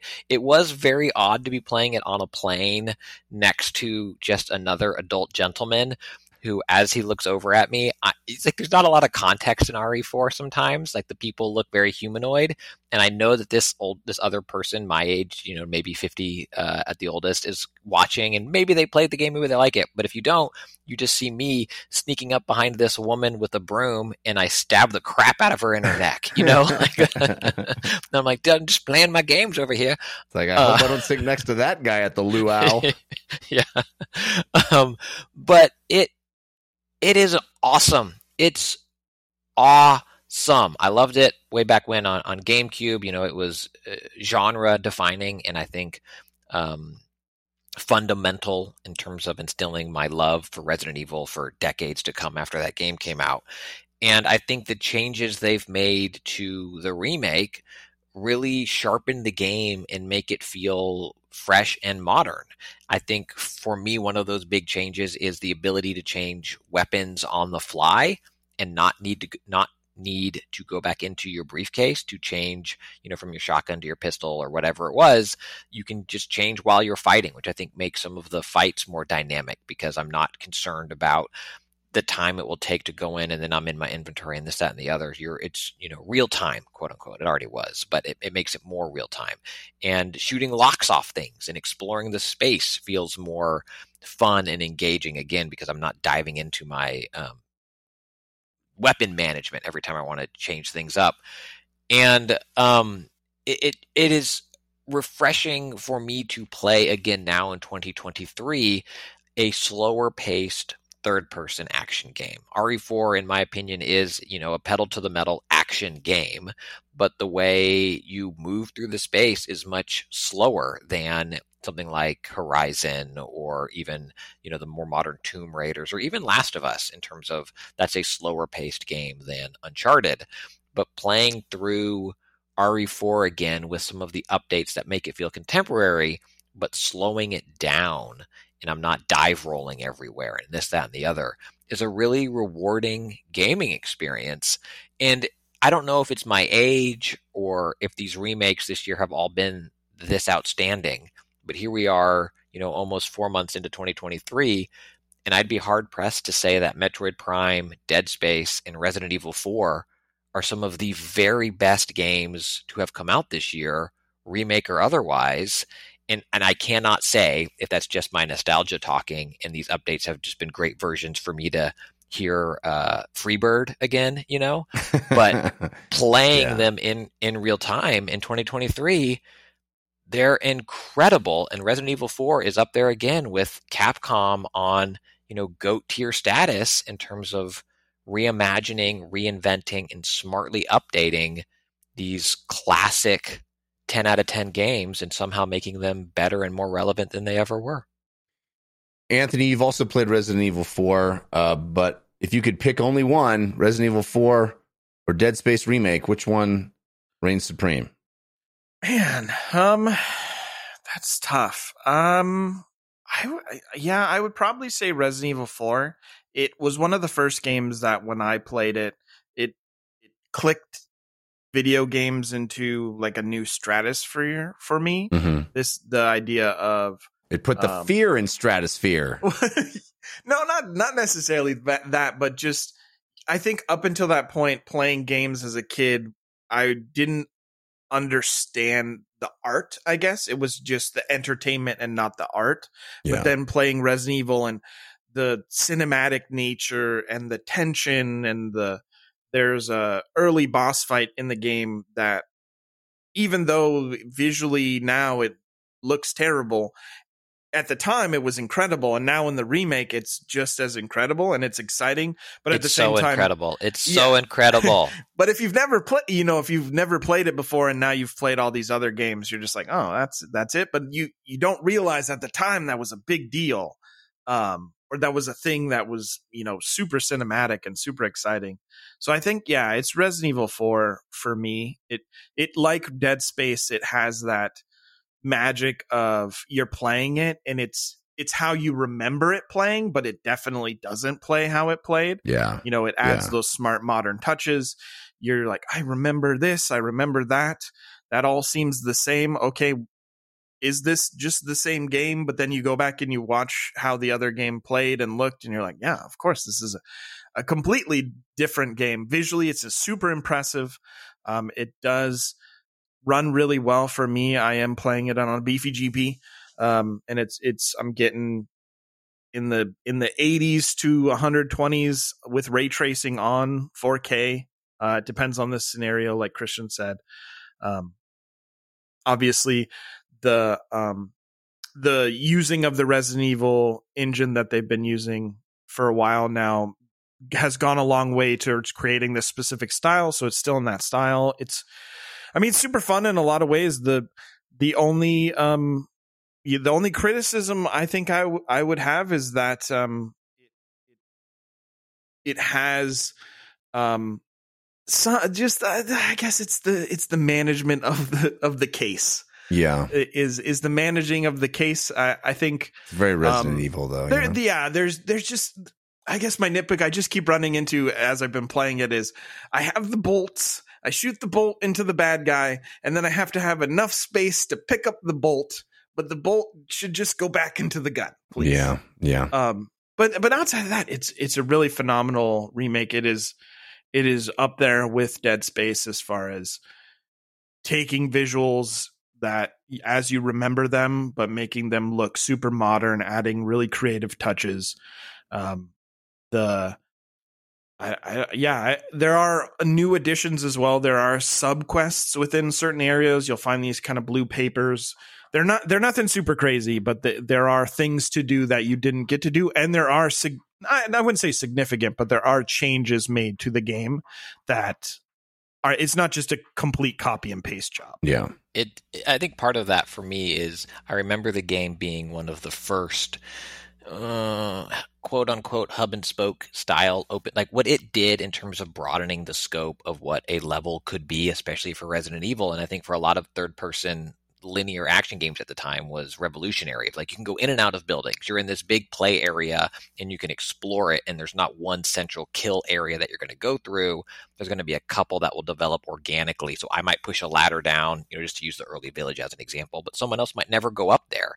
And adding that, the Resident Evil trappings of like, if you do go somewhere, you might find a weapon earlier than you're otherwise going to get it. But getting that doesn't fundamentally change the game because you're going to get it eventually, but it still is nice to have. This game, it broadened some of those level design areas in a way that fundamentally updates the game. And again, I'm like, there's no way they could have done this on GameCube, but yet I feel like I did. And then sure enough, you pull up the footage and you're like, oh no, on GameCube, this was 2 buildings, but at the time it felt like this vast, complex network of rooms and stuff like that. And now it is, in the way that it aims like a competent third-person shooter, Right. is again, it felt competent at the time, even though it was just a camera shift tank controls, but you had the laser sight stopping and shooting and all that stuff. And just the fact that it's just, you pick it up and you play it, I think is a testament to the work they've done in terms of reimagining what this version, not as good as the iPhone 4 version of Resident Evil 4. Sure, of course not. Why would it be?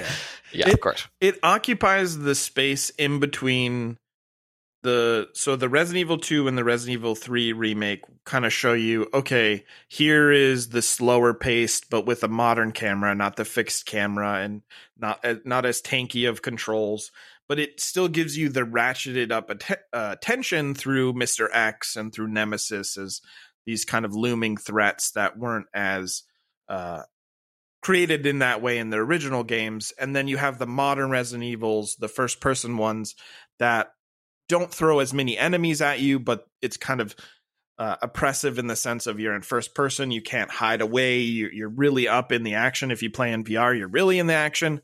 So it occupies in between there, in that it sends a lot more enemies at you right off the bat. One of your first combat sequences is just, oh my gosh, there are just so many enemies. This is unlike any Resident Evil I've played before. But then it throws you into the fire so that you can kind of understand as you're going forward what's at stake and what you're going to be facing, and the controls really help The modernized controls really help that idea of, okay, there's a guy holding a dynamite. He's going to throw it. I'm not going to try and kill him. I'm going to shoot that dynamite and it's going to explode in his hands. And I think that's super fun and really it occupies that middle space of more action, arcadey, crazy Resident Evil that we've come to sort of expect in the middle of the originals and the first person one.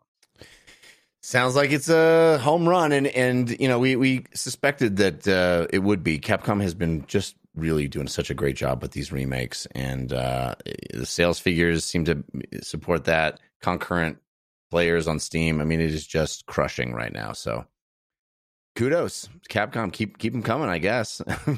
Where's that Dino Crisis remake, guys? Come on, let's do it. I will use my playlist to highlight an indie game. We've been talking about a bunch of AAA stuff. I'll highlight an indie game that really surprised me. This is a game called Above Snakes, and it's made by Square Glade Games. This is a game that's coming out on May 25th, but smartly they released a prologue that you can play. It's a few hours of gives you a taste of the game, gives you a taste of the beginning of the game.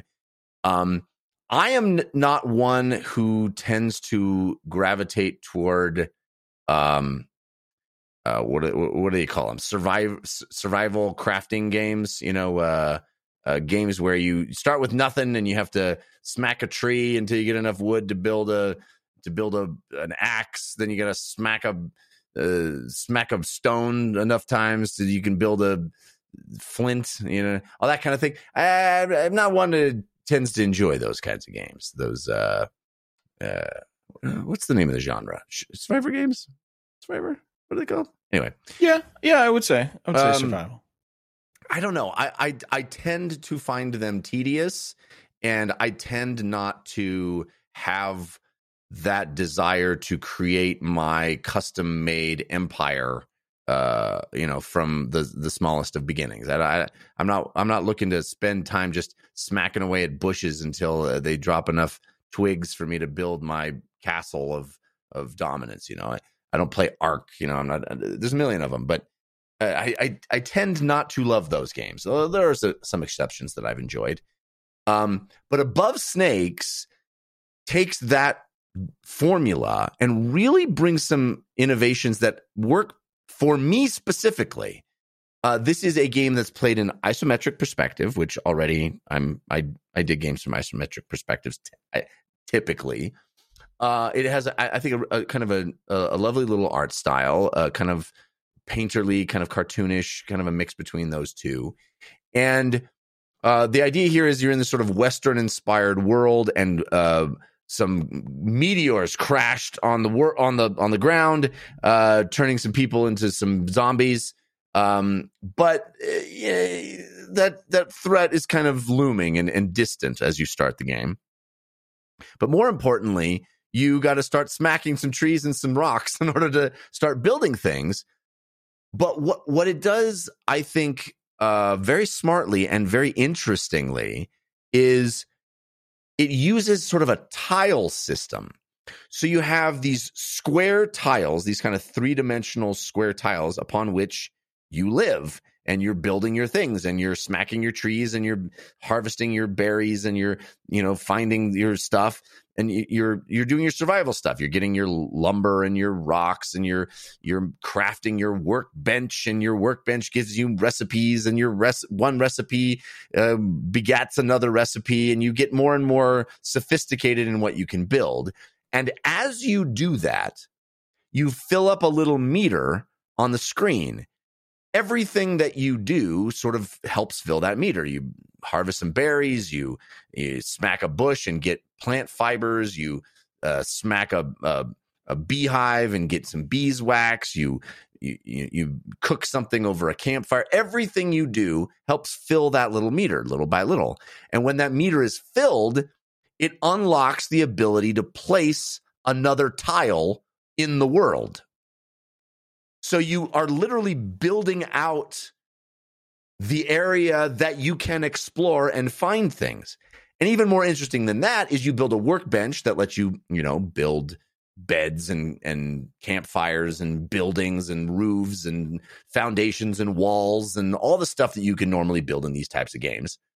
But you also build a cartography table that lets you research and find new types of tiles, new biomes, new different areas of wilderness to plunk down adjacent to the other tiles that you've already made. So you can find specific, you do certain things, you unlock a new tile, and then you've got this kind of new kind of tile that you can place down. It has to, it has to connect to certain types of tiles. So there's some rules about that. But little by little, you're making a bigger and bigger world, and you are constructing it. You are putting things next to things and making your world specific to you. And also, there's this running narrative of you figuring out what happened with these meteors and finding people, and you have quests to do certain things. And so sometimes you'll uncover the ability to find a unique tile, like a survivor settlement that you've been searching for. And all of a sudden you have enough stuff to be able to place that tile in a place that unlocks new story bits. So for somebody like me that often, finds these types of games maybe a bit overwhelming or just sort of tedious and you just expansive in ways that I find to be not very engaging, it kind of chunks them. It compartmentalizes all of the stuff you're doing into these self-contained tiles. Well, they're not self-contained because they connect to the old stuff, so you can go back and forth as you please. But they are compartmentalized in a way of like, oh, this biome has certain things. I'm adding this new chunk of wilderness to explore to find new stuff, or I'm adding this chunk of story, or I'm adding this really interesting new biome that I found. And so you're expanding your world, you're building out your world. It's very much like got its roots in board game play of like placing tiles in something like Carcassonne or any number of tile laying games. I really dig it. I really dig it. And of course, you'll have to build weapons and you'll fight these zombie things, or you'll hunt for food, and you have all those survivor game trappings that often annoy me, like hunger and need for sleep and exhaustion and cold and heat and all that stuff. So you have to handle all those things, but the game is kind of keeping all of that stuff compartmentalized, or at least it is in the early game. I imagine as it expands and you get more and more ability to do things, it will probably hold your hand less and less, but it has welcomed me into this world. I like the look and feel. I like how I can sort of see my surroundings. I'm not stuck in a first person perspective where I don't know what's around me per se. I really dig this game. It's called Above Snakes, and you can download the prologue now. The full game comes out May 25th on Steam. It sounds like that prologue is a really smart release, especially in a crowded space, to like pull people away from the one they're playing to try this out. I looked at the art style. It looks awesome. Like I don't want to say like cutesy. It's not cutesy, but it's bright. And a lot of times they're not. Yes. And it's sort of chunky. Like the tiles themselves are big and thick, and it feels like you're playing on like I don't know, like a diorama or a play set almost. It's really got a lot of cool things going for it. I'm excited to see the full release. Again, it's called Above Snakes. All right. I told you this was going to be a jam-packed episode. We still have parting gifts coming up, so stick around for those. But Anthony Taormina, it's always awesome when you're here. Thank you for being with us. Thanks for spending your birthday night talking games with us on DLC. Thanks, buddy. Yeah, I appreciate you having me as usual. Glad to be here any day, even if it's not my birthday. Well, good, because we're going to have you back before a year from now.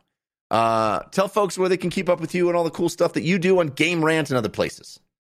So, yeah, I wrote up the Redfall preview. It's on Game Rant if you want to read some longer thoughts. I do want to say I came away liking the game. I know that I kind of am labeled the negative Nancy in some cases when I'm on, but there were a lot of things I liked about it. So you can read all of my thoughts in a more coherent manner than just me sort of rambling and trying to collect them on GameRant.com. You can also follow me on Twitter, twitter.com/ANTAORMINA, Ant Taormina. Christian Spicer, you're in Maui. So what do you got going on this week other than delightful fun in a tropical paradise? Sunburns. Yeah. Hopefully no sunburns. There was a bonus chat that went out to patrons already with Jorg Tittle and Corey Schmitz, who also designed this logo for this very podcast, among consequences, and he's just incredible. But we talked about C-Smash VRS, which a demo is out for now, and I will talk about on another episode playing that for PSVR 2. But I had an awesome conversation with them about bringing back this legend of a game, Cosmic Smash from the Dreamcast, and bringing it to PSVR 2. So that went out to patrons early, and that will be going out as a bonus episode here on the regular feed coming up soon as well. So getting that ready for folks and out is kind of my focus for this week, and then getting into the Aloha vibes, and then hearing all about you and Lana. I can't wait to hear about her GDC experience and hear more about your vacation on our Wednesday show. Yeah. So I'm just happy to be here, Jeff. I'm happy that you and Lana are back. Thank you, dear audience, patrons, for indulging this last Wednesday's wacky show, and I can't wait to be back with you and Lana and hear about the fun weeks you had. Should be a real fun paid DLC this Wednesday. And again, patreon.com/DLC pod to get in on the fun of those episodes. I can be heard on other podcasts, including the Filmcast, talking about movies and TV shows. We have Concerns, talking science and comedy. Well, talking science and trying to be funny. I think it's fun.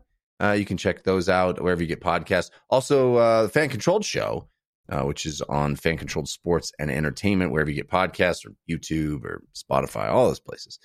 You can follow me on Twitter. I'm at Jeff Kanata, which is spelled with 2 N's and 1 T. Again, dlcfeedback@gmail.com is where you email us here on the show. All right, let's wrap things up now with our parting gifts. Hey, give us a suggestion of what to do this week. Give us a parting gift. This is your parting gift. Anthony, do you have something to help people get through their week?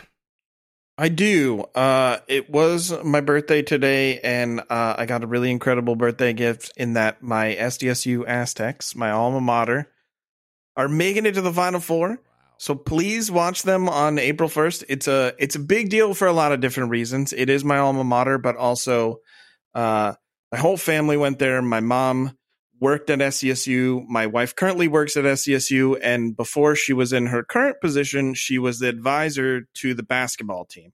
So many of the seniors on this team, she helped kind of get their grades in order, help them pick their classes. So this is a huge deal for our family. She's watching basically her second children get to experience one of the most amazing things in sports. Wow. So if you don't care about sports and you happen to want to root for a team, they're in the Final Four. They play April 1st.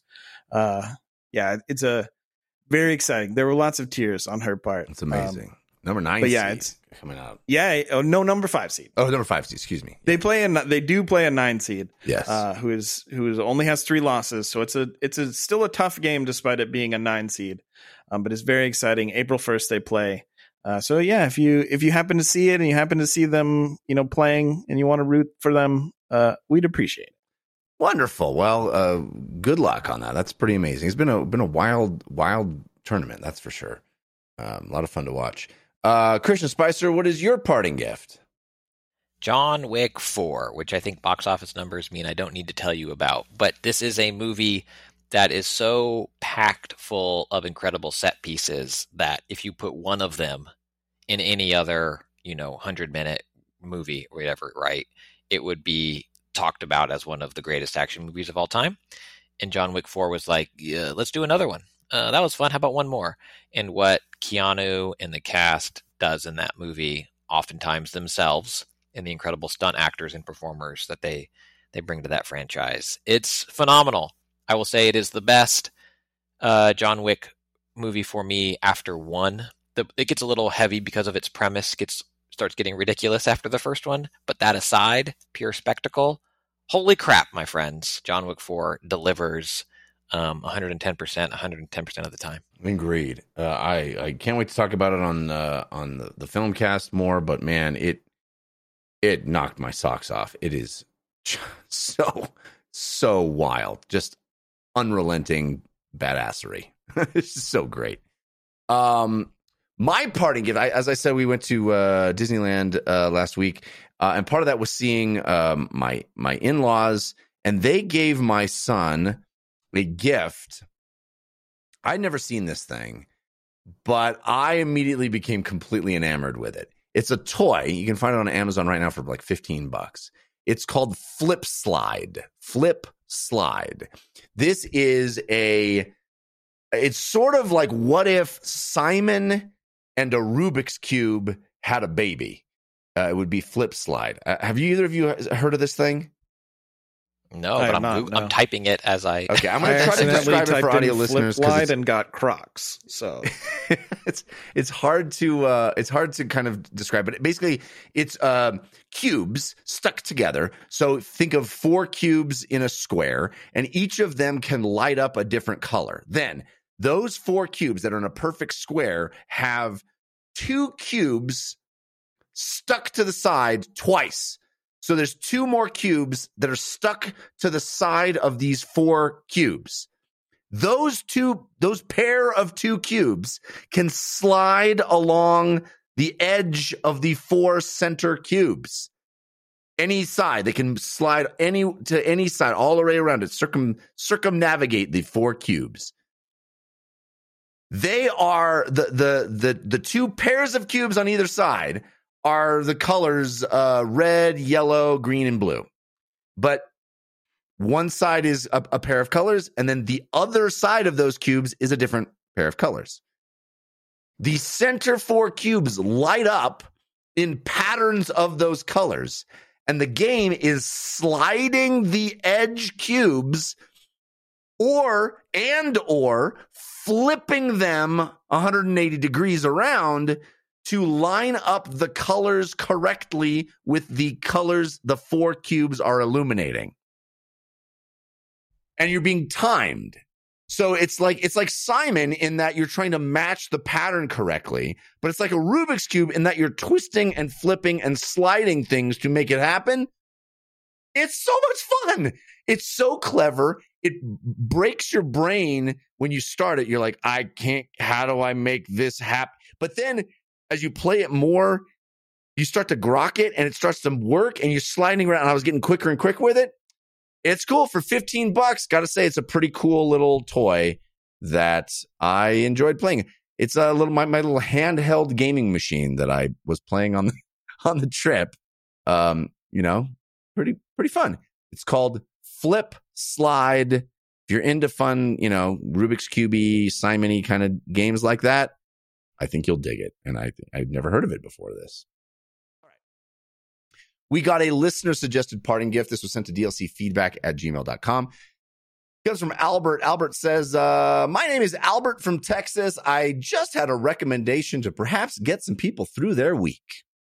I was reminded of an amazing band and their one amazing album that I listened to for weeks straight and still come back to from time to time when Jeff mentioned on last week's show that he started the Malazan Book of the Fallen series by Steven Erikson. And then he says, good luck, LOL. Thank you. The band's name is Caladan Brood, which is a character from the game, from the books. And the album is Echoes of Battle. The genre is epic/atmospheric black metal. So it might not be everyone's cup of tea, but I implore that you give it a chance because the music is truly beautiful to listen to. It gives feelings of grand, epic battles, tragedy, heroism, and hope. My friend and I would talk for hours on end about the subtlest details of the music. Sadly, he passed away a year and a half ago, so it brings me some sadness when I go back to the album. All this to say that it's an amazing piece of art and would accompany the reading of the books quite well. Happy reading and hope you have a great rest of the year. Thank you, Albert from Texas. Yes, that does make me want to reiterate that Lana Bashinsky and I are starting the DLC book club very soon. She's getting back from GDC. I'm getting back from my vacation, but we're starting the DLC book club reading the Malazan Book of the Fallen.